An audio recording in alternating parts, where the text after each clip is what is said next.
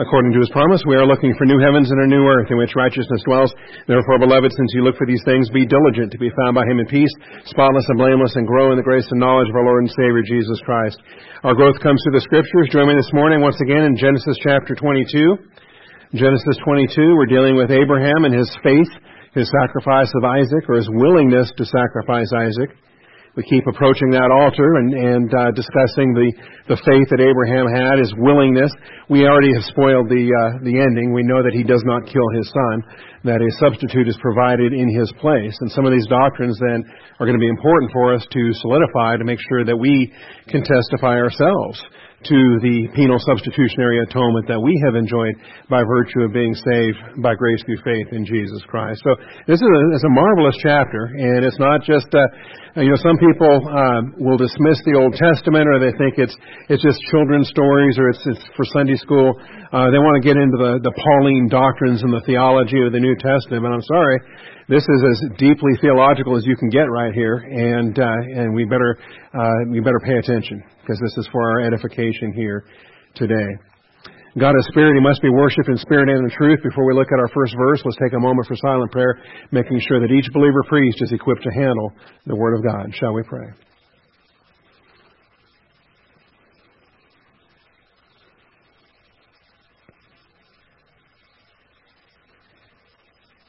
Most gracious Heavenly Father, we do come before you this morning just so thankful. So thankful, Father, because we don't deserve this. Who are we that we should enter into your counsel? Who are we that we should stand before your glory? And yet, Father, in Christ we have standing. And we stand before you. We have every right to be here. We are welcome. We are embraced. And Father, I just thank you for the access that we have in Christ, the nearness that we have in Christ. I thank you for the teaching ministry of the Holy Spirit that leads us into all things, even the deep things of God. So as we study to show ourselves approved, Father, we ask for your faithfulness once again to open our eyes, open our ears, and soften our hearts. We thank you, Father, and we praise you in Jesus Christ's name. Amen. All right, and so we understand his instructions. We understand that he is going to the land of Moriah in order to sacrifice his son. I don't want to repeat what we've done the last couple of Sundays here, but as he calls to Abraham and he says, Abraham, here I am.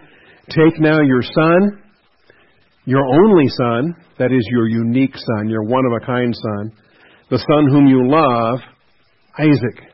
So it's given 4 iterations, 4 staggered descriptions.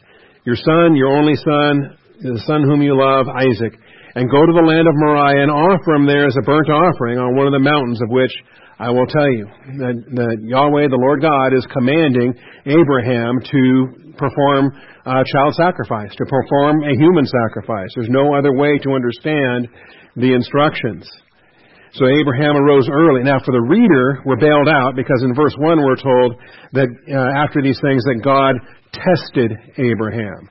So the reader actually has a clue. You and I can relax a little bit that we're not going to freak out over how could Yahweh command child sacrifice? How could he command a human sacrifice when such a thing is abhorrent to his nature? Well, the reader is tipped off to the fact that this is a test. Abraham, though, is not tipped off to the fact that this is a test. Abraham is just commanded, go to Moriah and sacrifice your son. So Abraham arose early in the morning, and he saddled his donkey, and he took 2 of his young men with him. And wasn't instructed to do that. Wasn't told to take a donkey or take 2 young men. But this is just his way of obeying. These are the steps he's taking in his own obedience. And he split the wood for the burnt offering and arose and went to the place of which God had told him. And on the 3rd day, Abraham raised his eyes and saw the place from a distance.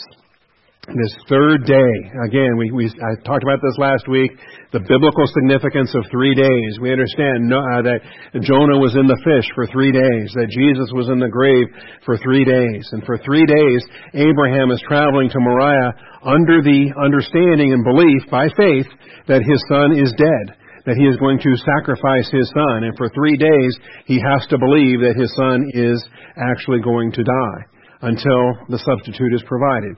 And that too is a faith testimony of Abraham when he says the Lord will provide. The Lord himself will provide a lamb. And we'll get to that here this morning. So the third day does carry tremendous typological significance.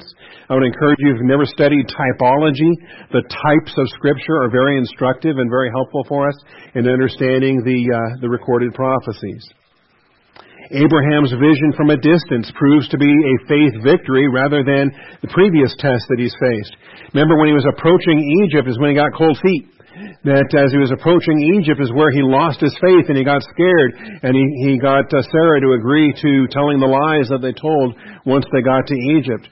That is on the approach is when he suffered his faith. I think that's a good lesson for all of us. We can start off with good intentions, but then as soon as we get close enough to actually see the engagement or see the thing we're dealing with, once we get there, oh, wait a minute, but on this occasion, he set out with everything he needed, and as he got within sight of it, he just strengthened his faith all the more. And so on the third day, he raised his eyes and he saw the place from a distance. And so he says to the young men, "Stay here with the donkey. I and the lad will go over there." So this is private work that he has to do. This is work that father and son have to do together. And that the servants are not appropriate for this. The donkey is not appropriate for this. This is work of the begetter and the begotten one. And the typology of what the father and son represent, as what Abraham and Isaac represent, is critical. So, I and the lad will go over there, and we will worship. The obedience of God is worship. Don't think of worship as the actual ritual itself. It's obedience. And any ritual that has to have reality, we understand that. We will worship, and we will return to you.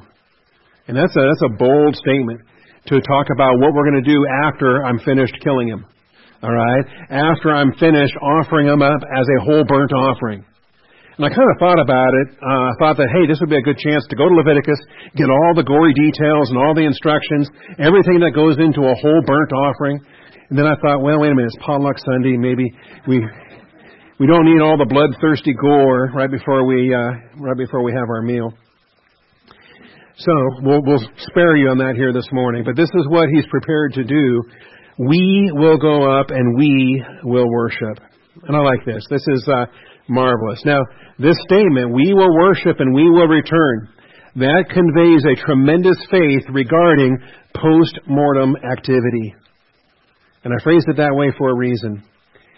It conveys a tremendous faith regarding post-mortem, that means death, physical death, mortality, post-mortem activity. And this is useful for us, and there's a parallel for this with respect to Jesus. But Abraham has every intention of going through with what he was commanded to do. And then after that, he's going to continue obeying the Lord. And he's going to continue to serve, and so will Isaac. Now, how's that going to happen? He doesn't know. Unless maybe he dies and then God brings him back to life. He might suspect that's the case, and Hebrews 11 says that was on his mind at the time. That he considered that God is able to bring back the dead. And if God is able to bring back the dead, then just because Abraham is going to kill Isaac doesn't mean Isaac's going to stay dead. That after this worship is done, there's going to be more work to do. Why does he believe that? Why does he have any faith that Isaac's not done yet serving the Lord? It's because of the seed of Abraham promise. It's because of the covenant promise. It's because all of those eternal promises to Abraham have now been vested in Isaac, and Isaac doesn't have a child yet. If Isaac dies today and stays dead, then how do those other promises get fulfilled?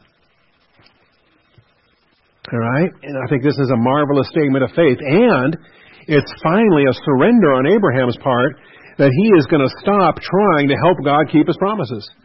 That he's just going to do what God tells him to do and then leave it to God to fulfill his own promises. God does not need our help keeping his promises. Right? That's what Hagar was all about. That's why he made a baby with Ishmael, trying to help God keep his promises. Every time we do that, we just make a bigger mess of things. We just stop trying to help God keep his promises. In a lot of ways, I think this is what the Calvinists are doing. This is what the Arminians are doing. Working hard to try to stay saved. Working hard to prove that they're of the elect. All right? Just let God keep his promises. God promised to hold us securely and raise us up on the last day. I think this statement is interesting. And it's one of the things that maybe doesn't hit you right at first until you stop and say, oh, wait a minute. What's that about? Okay? It's like when you're reading in Daniel 9 and you read about 77s and there's a prophecy there, and then you read about after the 69th seven, and then it crosses your mind. It says, wait a minute, that's not during the 70th. That's after the 69th, but the 70th hasn't started yet. And then one of those things that says, wait a minute, there's a period of time in between here. And so you read about, we're going to go up there and we're going to come back, and then it dawns on you, wait a minute, how is he going to come back if he's dead? But he has every belief, every faith assertion that Isaac is also coming back. That they're both going up the mountain and they're both coming back down the mountain, as it were. And this I find to be rather, again, typology. I find this to be typological of the faith confidence that Jesus has when he goes and he dies on the cross. And we have a tremendous prophecy of that in Psalm 22 that I want to share with you here this morning. And not that I could read the whole chapter, I guess. It's Psalm 22 is a Davidic psalm. Are you familiar with it? Say, of course we're familiar with it. We did through the Bible 2 years ago. We did every psalm. We know Psalm 22, all right? It is a psalm of David, and it is a description of the cross of Jesus Christ 1,000 years ahead of time. 1,000 years ahead of time. And David experiences this in the first person. You know, a lot of prophecies are in the third person, and prophets will see visions, and they'll see them from a third person perspective. David sees the cross from the first person perspective. His vision on the cross is hanging on the cross, with his hands and his feet being pierced, and with the enemies surrounding him and mocking him. And so David cries out, my God, why have you forsaken me? And Jesus quotes this when he's on the cross. These are David's words in his vision, and these are Jesus' words on the cross. Far from my deliverance are the words of my groaning. O my God, I cry by day, but you do not answer, and by night, but I have no rest. Now, the Gospels don't record it. The Gospels only record Jesus reciting verse 1. My belief is, I'm convinced, why would he stop there? Why would Jesus not recite from memory the totality of this psalm? Because the lower verses are where his confidence come in and where his worship comes in. I believe Jesus on the cross quoted the whole thing top to bottom. I cry by day, but you do not answer, and by night, but I have no rest. We don't know how long David hung on his cross. Okay? Now, don't get me wrong. It wasn't a literal cross David hung on. Okay? He was either in a dream or he was in a vision or somehow he saw this experience that he didn't have in his physical body. King David was not physically crucified ever. But he sees this vision. It's another thing that makes it so miraculous, because crucifixion as a execution method had not even been invented yet in 1000 BC when David is writing Psalm 22.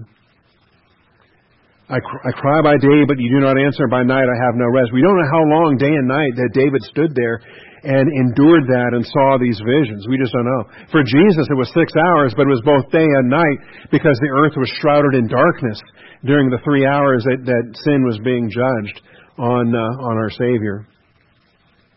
Yet you are holy. This is what keeps a lament and keeps it from being turned into a grumbling. Okay? Because a grumbling will get you judged very quickly. But a lament is always mindful of the faithfulness of God and always giving glory to God in doing what He's doing. Yet you are holy, O you who are enthroned upon the praises of Israel. In you our fathers trusted, they trusted, and you delivered them. To you they cried out and were delivered. In you they trusted and were not disappointed. In fact, that's another promise from the Psalms. The believer who trusts in the Lord will never be disappointed. It has not happened ever, not once. Has anyone at the end of their life ever looked back and said, I really regret trusting the Lord?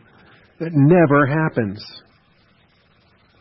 Our fathers, remember who are the fathers? Abraham, Isaac, and Jacob, the tribal fathers of Israel. They trusted and you delivered them. In you they trusted and were not disappointed. But I am a worm and not a man. Again, these are the words of David, 1000 BC. These are the words of Jesus on the cross. a reproach of men and despised by the people. All who see me sneer at me. They separate with the lip, they wag the head, saying, commit yourself to the Lord. Let Him deliver him. Let Him rescue him, because He delights in him. Think about all this mocking. And David experienced it. His own brothers would mock him. He had several, of course, Philistine enemies. He had other Gentile enemies. He even had Jewish enemies early on when the house of Saul was hostile to him. But these very words are the words of Christ on the cross and the words of His crucifiers. The Romans and the Jewish religious leaders and the crowd that was there, taunting Jesus to come off the cross. Taunting Jesus, saying, commit yourself to the Lord. Why isn't the Lord getting you off that cross? Let Him deliver him. Why isn't your God saving you? Let Him rescue him, because He delights in him. Doesn't God love you? If the Father loved you, He wouldn't put you on that cross. You should come off that cross. And I think a lot of this taunting, part of it, obviously, is when Scripture starts to dawn on Satan. See, Satan knows these verses. He's known them for 1,000 years, but then he puts Jesus on the cross, and then the full doctrine of the understanding of this starts to, I think a little light bulb was coming on in the back of his satanic mind, saying, wait a minute, this was too easy. He voluntarily went up there. Maybe this is a mistake. Let's get him off of there. David continues. Jesus continues. When the testing gets rough, what are you going to do? Stop now? Just keep trusting. Keep waiting. Rest by faith. Yet you are He who brought me forth from the womb. You made me trust when upon my mother's breasts. Upon you I was cast from birth. You have been my God from my mother's womb. Think about it. What a blessing. This was true for David. We don't even know his mother's name. We know Jesse, and I guess Mrs. Jesse, whoever the mother of those 7 boys were. And then Jesus, of course. You made me trust when upon my mother's breast. Be not far from me, for trouble is near, for there is none to help. Many bulls have surrounded me. Strong bulls of Bashan have encircled me. Let me just highlight one other thing here. There is none to help. Jesus was on the cross, and even though He was in between 2 thieves, they weren't helping Him in the work that He had to do on His cross. Okay? There was no spiritual work being done by those other thieves on the left and the right. The only spiritual work that was being done was the blood work of Jesus Christ. That it was His sacrifice. It was His priestly ministry on that cross. No one else could do that work. No one else could take His place. We're going to see the ram caught in the thicket was the substitute for Isaac. Isaac doesn't have to die because God provides the substitute in His place. But there is no substitute in Jesus' place, because He is the substitute in everybody's place, in all of our place. He is the one and only, and there can be no alternative to Jesus. So when He says there is none to help, there's a lot of theology in that verse. Many bulls have surrounded me. Strong bulls of Bashan have encircled me. Bashan is, there's angelic terminology here as we understand both earthly geography and angelic geography. They open wide their mouth at me as a ravening and roaring lion. I am poured out like water. All my bones are out of joint. My heart is like wax. It is melted within me. My strength is dried up like a potsherd, and my tongue cleaves to my jaws. You lay me in the dust of death. For dogs have surrounded me. A band of evildoers has encompassed me. They pierced my hands and my feet. Again, not even invented. The Persians invented some of the early forms, and then the Romans perfected it in their day. I can count all my bones. You see, the Persians tried a lot of different things. Puncturing this, puncturing that, hanging people on stakes. Oh, I forgot. Lunchtime. I'm not going to go into the gore. But the Romans really perfected it because they found ways to make it more painful and to last longer, to prolong the dying experience. Piercing my hands and my feet. The fact that those words show up 1,000 years BC is miraculous in my mind. Part of the apologetic arguments you can make with people that don't think the Bible is real. I can count on my bones. They look, they stare at me. They divide my garments among them, and for my clothing they cast lots. Sometimes the skeptics will accuse the disciples and say, well, they had the Old Testament, so they just acted out everything they could trying to replicate what they read about, and they were artificially fulfilling prophecies. The disciples were just phony about trying to fulfill everything they could. Well, these aren't the disciples here. These are the Romans. These are the soldiers. These are the religious leaders. These are the enemies of Christ that are crucifying Him. They're the ones that are dividing His garments. They're the ones casting lots. Do they have an interest in trying to fulfill prophecy? Are they trying to artificially make good on Psalm 22? Of course not. They're probably clueless of Psalm 22. But David knew about the divided garments. But you, O Lord, be not far off. You be my help. Hasten to my assistance. Deliver my soul from the sword, my only life from the power of the dog. He has to stay alive in his physical life, his soul life, his spirit life. In fact, what would have happened if the Romans had succeeded in killing him before the cross? When they were scourging him, when they were whipping him, and all, he had to stay alive long enough to do the priestly work that he did on the cross. Save me from the lion's mouth, from the horns of the wild oxen, you answer me. All right, now I read all of that to get to verse 22. Psalm 22:22. I will tell of your name to my brethren. When are you going to do that? Okay? I mean, he's making post-mortem plans here is what Jesus is doing, what David is doing. Notice you have this whole crucifixion experience in 1 through 21, and then he turns it to an item of praise in verses 22 and following. He says, as soon as I'm done with this work assignment, I've got more work to be doing. And what I'm going to do next is I'm going to go to you and I'm going to praise your name. I will tell of your name to my brethren. So he's going to have a human witness to his brethren, to the Jewish people in the dispensation of Israel. And he will. He's going to have a 40-day resurrection ministry with his disciples, with Israel, before he ascends. And then he says, in the midst of the assembly, I will praise you. I take that as the heavenly assembly. Others do different things with that. But from the midst of the assembly, I will praise you. I believe he's going to have an earthly witness to the Jewish people. He's going to have a heavenly witness to the angels above. You who fear the Lord, praise Him. All you descendants of Jacob, glorify Him. And stand in awe of Him, all you descendants of Israel, the seed of Israel. But notice, what is this? This is post-mortem planning. This is what He intends to do when He's finished with what He has to do on the cross. I will tell of your name to my brethren. Think about it. The brethren that rejected Him, the brethren that crucified Him, the brethren that hated Him, the brethren that said, we have no king but Caesar. And He prays for them. He says, Father, they know not what they do. Do not hold this sin against them. They rejected Him before the cross, but He's going to come back in resurrection for 40 days. He's going to keep testifying. I will tell of your name to my brethren. And so this is interesting. And I think here's a pattern. And I like this language. You who fear the Lord, praise Him. This is the faith that Abraham is expressing when he says, we will go up there and worship and we will come back. He's making plans for what he and Isaac are going to do after the sacrifice of Isaac. It's an incredible faith, a tremendous faith. Okay?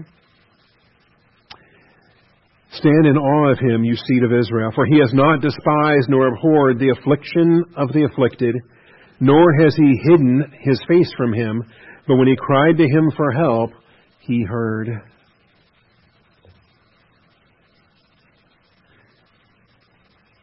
There's a whole lot more here too. I'm going to let this go, but because there's other things I want to get to with this. Yeah, I'm going to let this go. Read all of Psalm 22, top to bottom, and just remind yourself every verse that it's not Jesus. I mean, it is, but it's David first. It's David first, and what he experienced and what he saw, what he wrote about, and then Jesus secondly, as the prophetic fulfillment of this prophetic message. Tremendous faith. All right. I and the lad will go over there, we will worship, we will return to you. So Abraham took the wood of the burnt offering. He took the wood, he brought it with him, and he's bringing everything with him. Again, part of the obedience is full and complete obedience. He's not just going to assume that he can obtain wood locally when he gets there.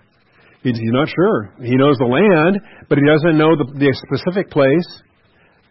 He makes the provision. He prepares the wood ahead of time, and he takes it with him. Is that more work to do? Yes. Is it harder? Sure.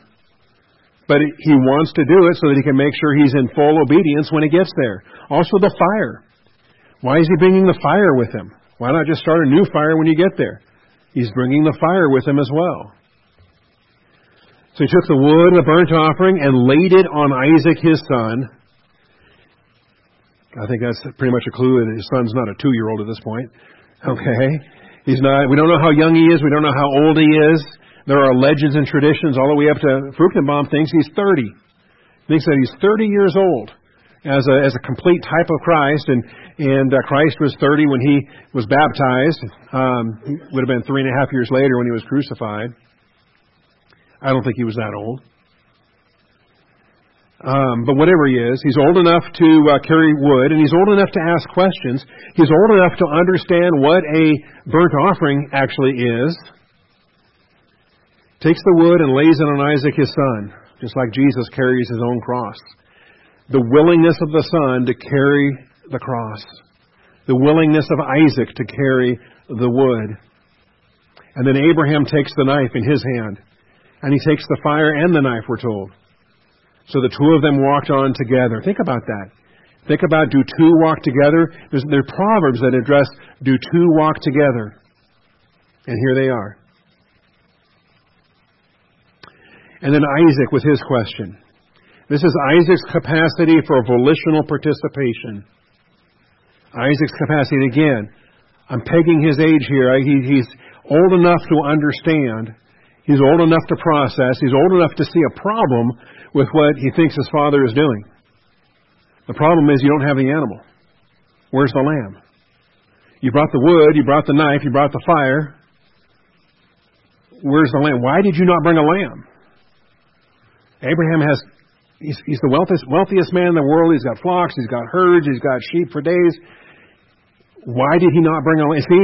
It seems intentional that he did not bring a lamb. So Isaac spoke to Abraham, his father, and said, "My father." He said, "Here I am, my son." Again, that's the address, that's the call and response. Just like when the Lord said, "Abraham, Hineni, here I am, my son." Isaac says, "My father." He says, "Hineni, here I am, my son." I have to wonder, does the Father tell us this when we say, "Dear Heavenly Father," without Him in prayer? We go to the Father in prayer and we say, "Abba, Father." Does the Father in heaven say, "Hineni, I'm here, what do you need?" I love that. Just the imagery of that is beautiful. And so Isaac said, "Behold." Now see this. It's a command. It's an imperative to see. "Behold the fire and the wood." Are you looking at what I'm looking at? Isaac has a problem. See, he's processing the information and he sees a deficiency. And so he has a question for his father because his father has to see what he's seen. There's obviously something he's not clued into, and he wants to know. Now this is, in my mind, this is a vital principle that we have to recognize. It's called the principle of volitional participation. That is, our service to God has to be from our own free will. It can't be grudgingly, it can't be under compulsion, because God loves the cheerful giver. It also has to be fully informed consent.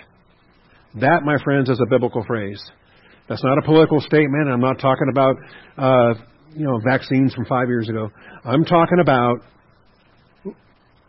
fully informed consent, biblically, to the will of God, in what it is the Father's expecting us to do.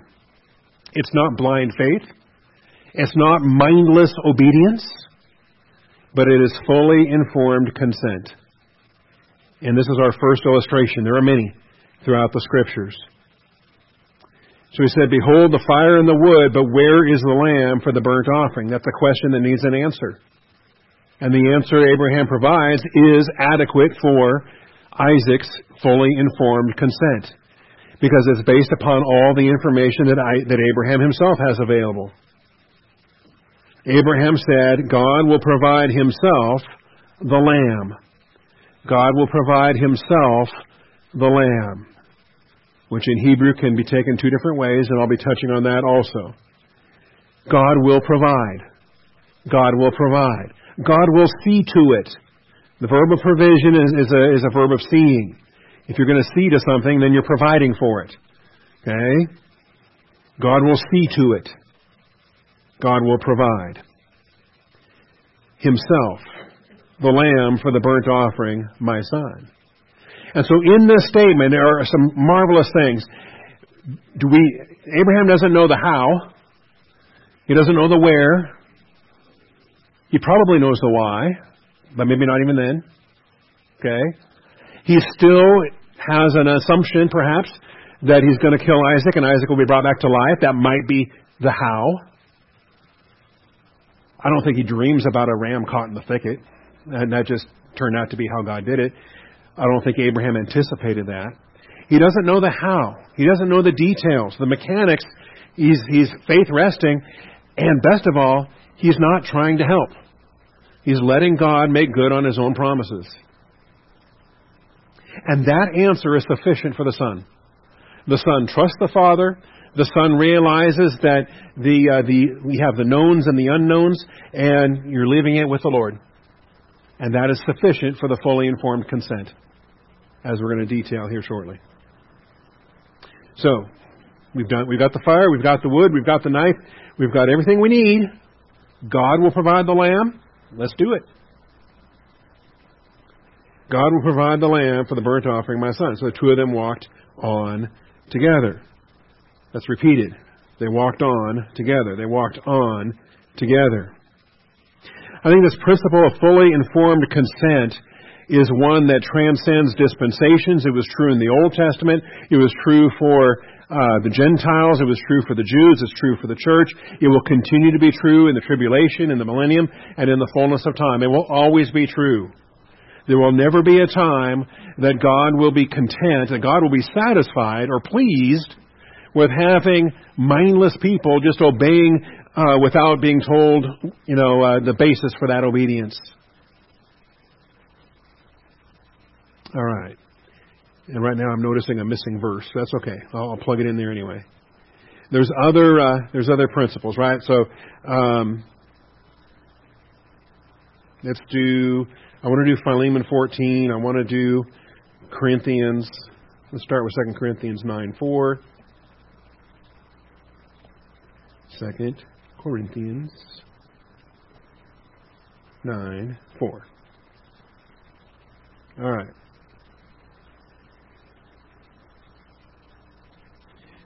You say, what in the world are we doing in 2 Corinthians? I thought this was a Genesis class. All right. There's a principle that's being illustrated with Abraham and Isaac, and that principle is explicitly declared through the Apostle Paul to the Corinthians. And so we're talking about grace giving. We're talking about service. And the Macedonians were ready. Paul was not quite so sure about the Corinthians. Okay, they were schismatic. They were carnal half the time. They were not always on board, divine viewpoint. So he's cluing them in with this chapter. He says, I've sent brethren in order that our boasting about you may not be made empty in this case, but so that, as I was saying, you may be prepared.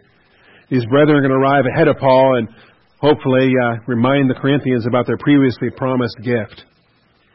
Otherwise, if any Macedonians come with me and find you unprepared, boy, is that going to be embarrassing.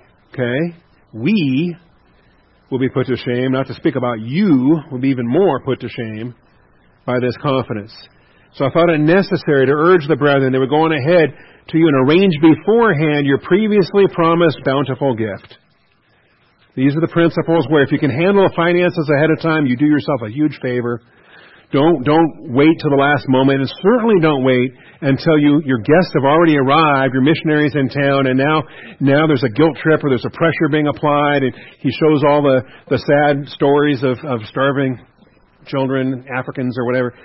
You know what I'm saying? Sometimes missionary reports can be emotionally manipulative. Not here, of course, but in other venues. So what would we try to? We don't pass the plate. We don't guilt trip people.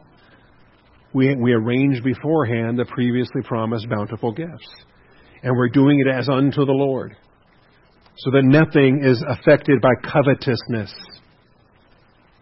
And of course, he who sows sparingly will reap sparingly. He who sows bountifully will reap bountifully. And it's not a have to. It's not tithing. It's not law. There's not an amount you have to give.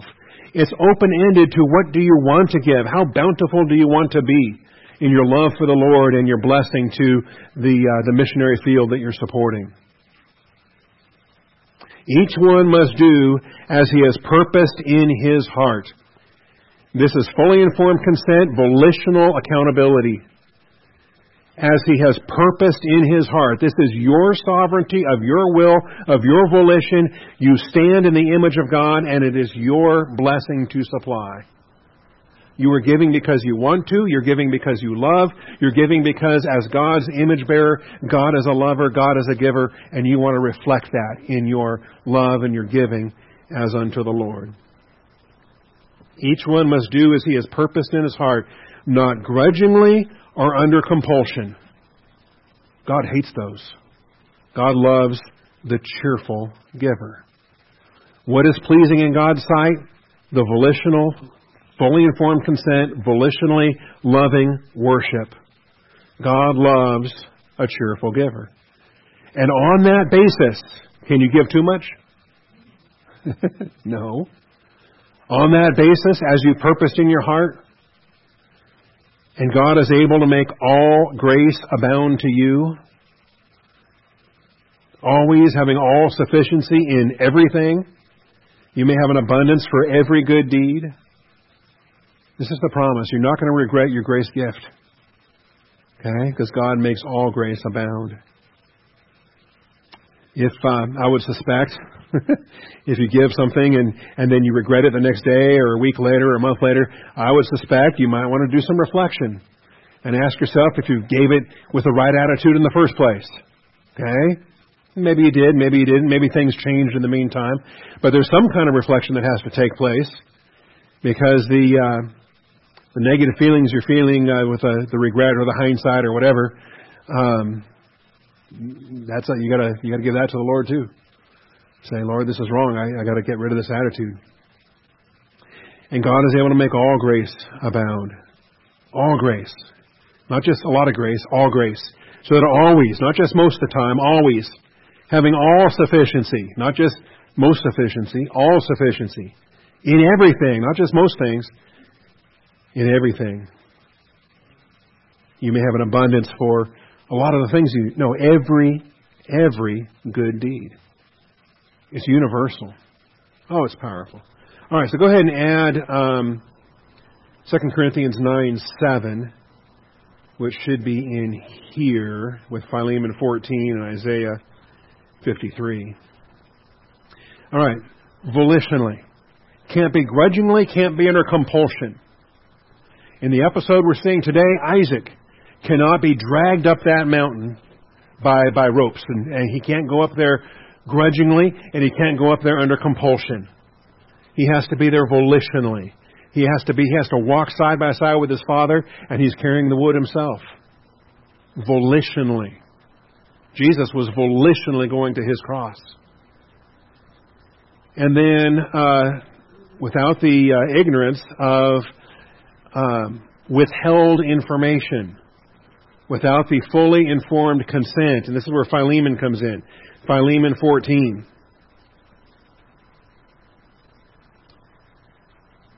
All right, different context, different book, but the principle that's being conveyed here applies to Isaac in Genesis 22, and it applies to Jesus on the cross. All right, you're familiar with Philemon? Of course you are. We did it through the Bible 2 years ago. All right, you know Philemon. You know every chapter of this book. All right. Philemon, Paul is returning a runaway slave. A runaway slave that stole from Philemon, a runaway slave that wronged Philemon and his wife, and then fled, and then got saved, and now is being returned. Okay? And so Paul says, I have sent him back to you in person, that is sending my very heart. He didn't want to do it. Emotionally, yeah, he and Onesimus were, I mean, it's amazing how quickly you can become attached to a person. But he leads Onesimus to Christ, and they are just immediately intimate in this spiritual way, sending my very heart, whom I wished to keep with me, so that on your behalf he might minister to me in my imprisonment for the gospel. And that actually was a very common use for slaves in the Old Testament or in the ancient world, even in the fairly recent times in the modern world. That if there was a labor that you didn't want to do, you could send your slave to do it instead. You could even send your slave to war and say, I'm not going to go fight in the war here. I'll sign him over. He'll fight in my name. Okay? There's one of those scenes in The Patriot I like, and Mel Gibson said, no, you make your own mark here, even after the guy had already signed him over. Paul, in getting Onesimus saved and then learning, Philemon is your master? Philemon and Apphia and Colossae? Are you kidding me? Well, there's a coincidence. I know them. In fact, I led him to Christ 2 years ago. Can you imagine such a thing? Again, it's not Calvinist luck. It's sovereignty. Okay, it's not a coincidence. It's the sovereignty of God that he runs away and encounters the Apostle Paul. So it crossed his mind. He said, I could just keep him. I could keep him. I don't have to return him. He can serve me. And really, Philemon kind of owes me anyway since I got him saved. You know, he should appreciate that. He should want to support my ministry. Don't you think? But here's the problem. Keeping him in the dark. Keeping him ignorant. So that he's none the wiser. Right? You can't be none the wiser and give glory to God. Ignorance doesn't glorify him. Ignorance is agnosticism, and it needs to be remedied. So Paul says, I wish to keep him with me so that on your behalf he might minister to me in my imprisonment for the gospel. Good plan. But without your consent. I'm here to tell you, this is a principle. It's consistent with the cheerful giver principle of 2 Corinthians 9. It's consistent with the sacrifice of Isaac. It's consistent with the sacrifice of Jesus Christ on the cross. Without your consent, I do not want to do anything, so that your goodness would not be in effect by compulsion. Now notice the words in effect. Technically speaking, is it actually compulsion? Is it technically compulsion if Philemon just doesn't know any better? That's not technically compulsion, but it might as well be. It's tantamount to compulsion. It's in effect compulsion. That teaches us something else about how much God dislikes compulsion. Because he dislikes literal compulsion, but he also dislikes tantamount to compulsion. He also dislikes that which is in effect compulsion. You see the difference? Neither one is acceptable in his mind. Neither one meets the definition of divine good production. In other words, your goodness. Your goodness. What is that? What is your goodness? I was traumatized as a child because every time I grew up, I mean, this is years and years and years of parental abuse. I'm joking, okay? But my father had certain verbal quirks, wherever he got those from. And one of the things he would always key on, if I dared to say the words, my goodness, right? Like, oh my goodness, or goodness, my goodness. My dad was all over that, theologically, like you wouldn't believe. He'd say, you have no goodness. All your righteousness is filthy rags. There's only one who's good. All right? You have no goodness. Your goodness is irrelevant. You don't have any. It's God's goodness that is imputed to your account. And so I learned the doctrine of imputation and righteousness. And so I was scarred. And to this day, if those words escape my lips, I have to then chew myself out because my dad's in heaven. And I have to chew myself out and say, I can't believe I said that. Oh my goodness. I don't have any goodness. Okay? It's God's goodness. But what is Philemon's goodness? When Paul says, I did not want to do anything without your consent, so that your goodness. It's a reference to divine good production. It's a reference to sacrifices and realms of service and fruit bearing that born again believers engage in voluntarily, not grudgingly or under compulsion, and with a fully informed consent without any ignorance of what it's going to cost them. Jesus tells us, count the cost. Count the cost. Before you even start, count the cost.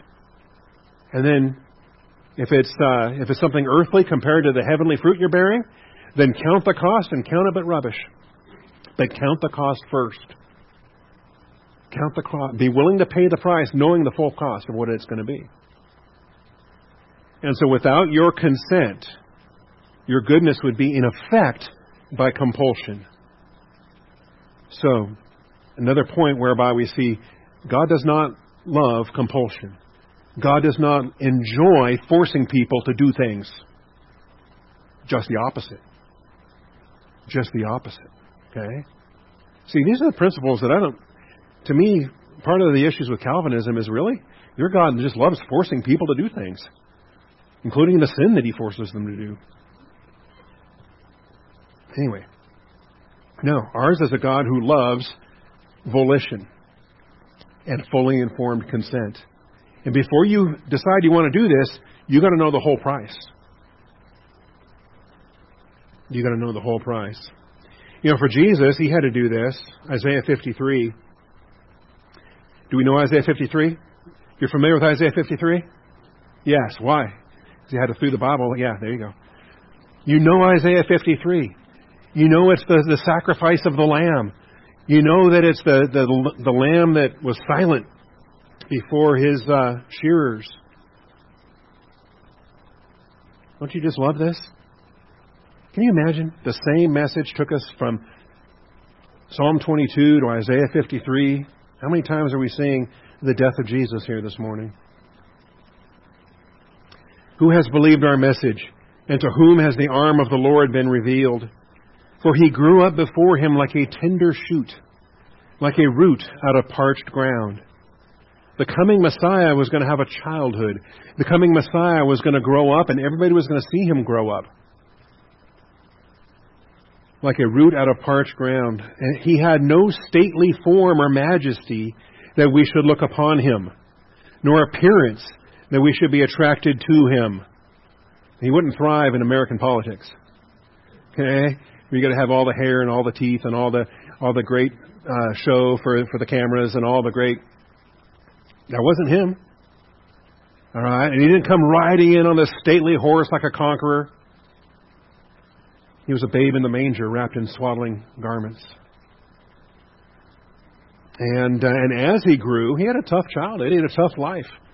We don't know how soon after the age of 12 Joseph died, but we don't see Joseph again after Jesus at the age of 12. And at some point, Jesus became the man in the house.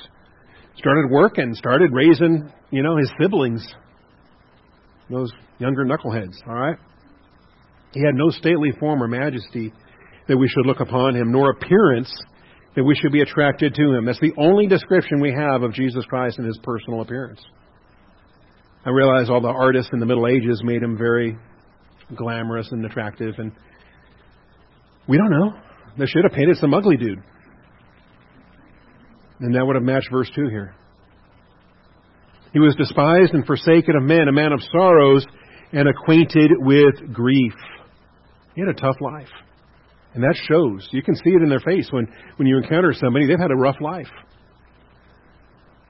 Like one from whom men hide their face, and He was despised, and we did not esteem Him. the one from whom men hide their face. You don't want to make eye contact. You don't want to just deal with him, right? No, I didn't see him. No, don't talk to me. Despised. Surely our griefs he himself bore, our sorrows he carried. Think of that when you think of Isaac carrying his firewood. Our sorrows he carried, yet we ourselves esteemed him stricken, smitten of God, and afflicted. He was pierced through for our transgressions. There it is again. Now this is not quite as old. Psalm 22 is 1000 BC. This is 700 BC still. Pierced through for our transgressions, crushed for our iniquities. The chastening of our well-being fell upon him, and by his scourging we are healed. All right, now I've got some questions for you. He was pierced. That was on the cross. He was crushed. When was that? Gethsemane. There you go. Pierced and crushed. And until he had victory in Gethsemane, he was not qualified to go have his victory at Golgotha or Calvary. Pierced for our transgressions, crushed for our iniquities. What's the crushing about? Continue. By his chastening for our well-being fell upon him. By his scourging we are healed. All of us, like sheep, have gone astray. Each of us has turned to his own way. Raise your hand if you're in Adam, you're a sinner, you need a Savior. That's all of us. That's all of us. But the Lord has caused the iniquity of us all to fall on him. God the Father imputed all of our sins unto the person of Jesus Christ. And he voluntarily, volitionally accepted them. He was oppressed and he was afflicted, yet he did not open his mouth. They kept trying to get him to say things, and he wouldn't. At his different trials. Like a lamb that is led to the slaughter, like a sheep that is silent before its shears, he did not open his mouth. By oppression and judgment he was taken away. And as for his generation, the day and age in which he walked this earth, man, he came to his own, and his own received him not. But he loved him to the end. His own generation, who considered that he was cut off out of the land of the living, that he was cut off. They actually, this is what their hope was. Just put him to death and we're free. We're done. Our problems are solved. No, Daniel said, Messiah the Prince will be cut off and have nothing. God has a plan for this. For the transgression of my people to whom the stroke was due. And Isaiah knew it. The Jewish people have, not only are they the chosen people and the most blessed people, they're the most accountable people. And so they're also the most judged because of all of their violations and all of the wrath that has to come upon them.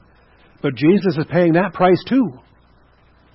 Not just our sins, Israel's national covenant breaking, all of their transgressions under the first covenant, the national offenses of Israel. Those are the transgressions of the Jewish people. That's not you and me. That's not the church. His grave was assigned with a wicked man, yet he was with a rich man in his death. Here's Isaiah talking about Joseph of Arimathea and prophesying these things that we learn about in the life of Christ. Because he had done no violence, nor was there any deceit in his mouth. But the Lord was pleased. All right. Now we're getting to why, again, volitional capacity is absolutely vital.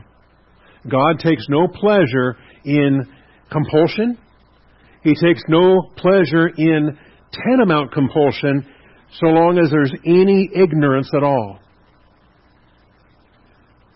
The Lord was pleased to crush him, putting him to grief.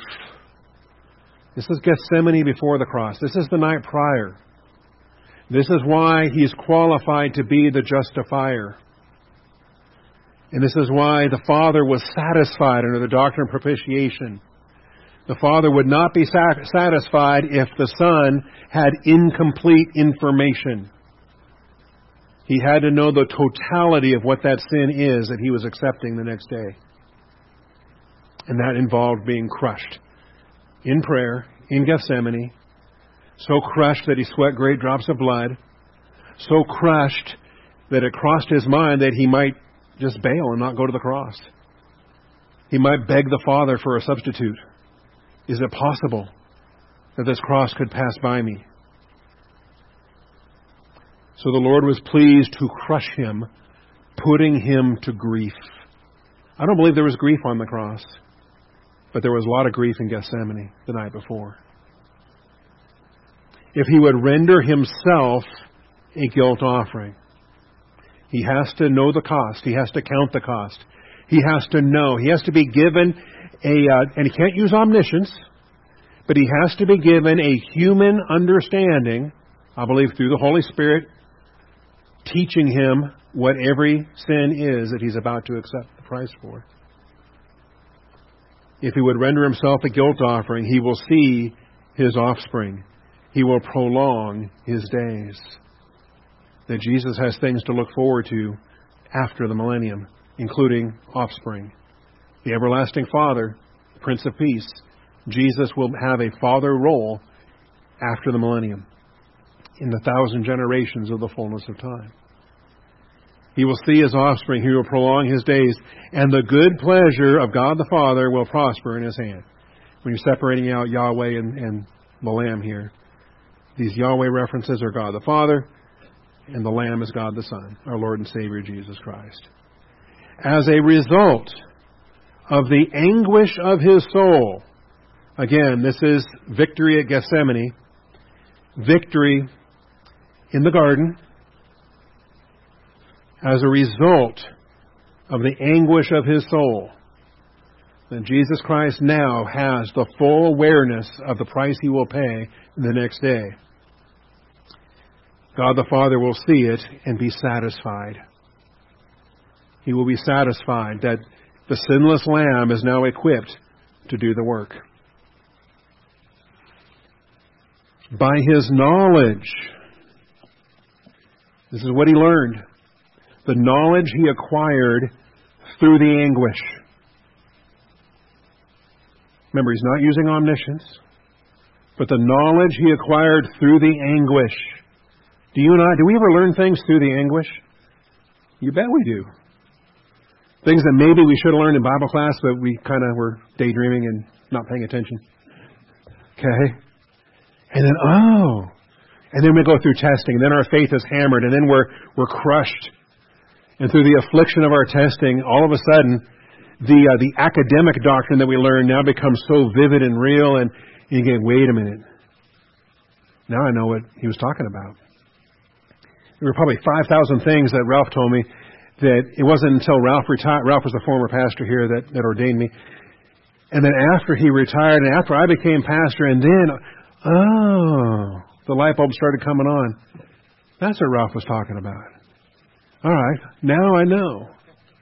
But you know through the anguish, you know through the suffering, you know through the grief as a result of the anguish of his soul. And this is what we're going to study, because when Abraham is willing to sacrifice Isaac and Yahweh says, stop, he says, now I know.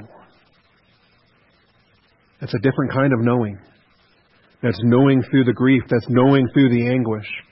And whatever anguish Abraham had, whatever anguish Isaac had, and whatever anguish the Father had, putting Abraham and Isaac through that, he says, now I know. Now I know.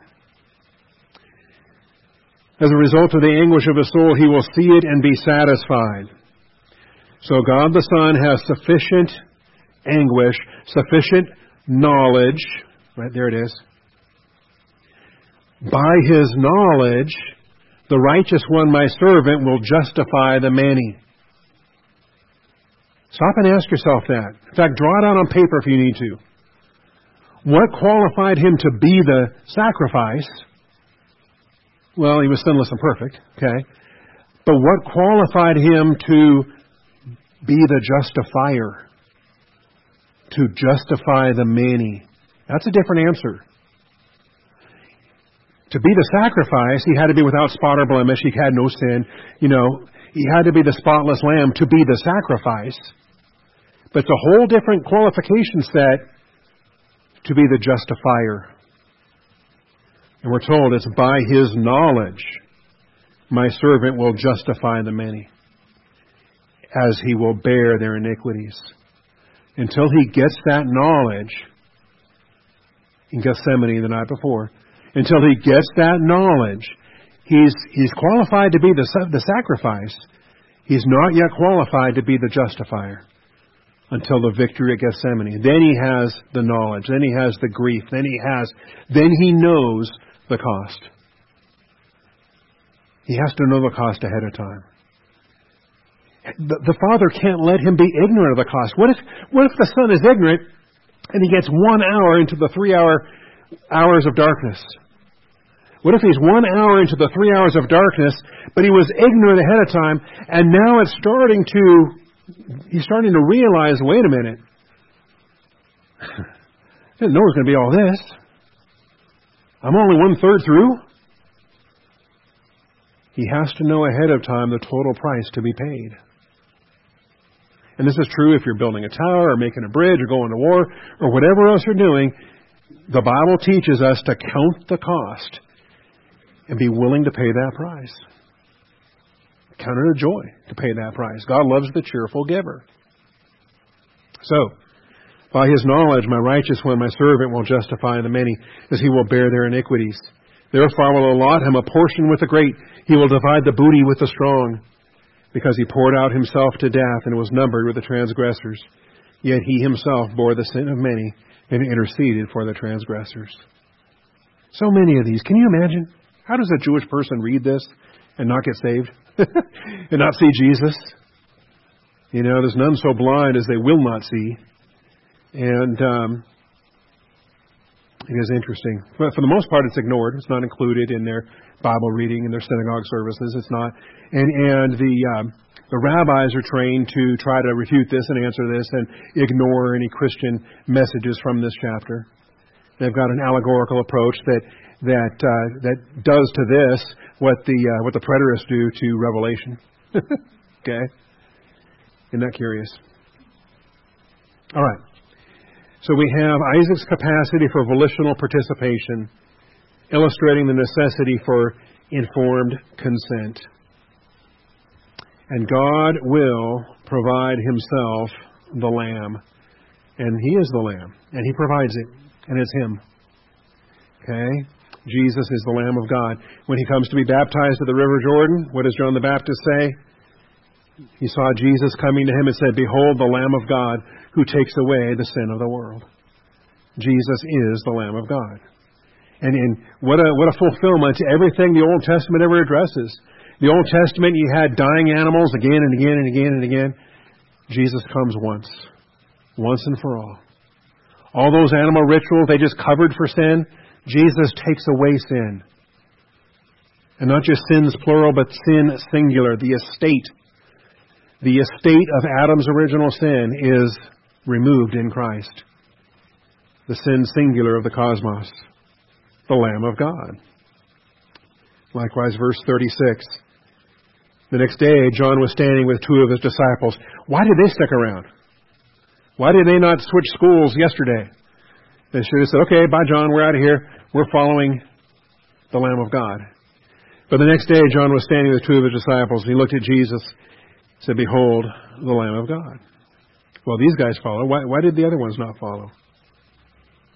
John 8:56. I'm curious about this. In John 8, there's a lot of conflict. Pharisees are attacking him. He's answering them back. He says, "You're of your father, the devil." Some of the toughest words he ever delivers is here in John chapter 8.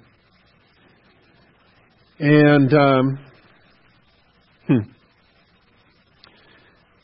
they say, "You're not greater than our father Abraham who died.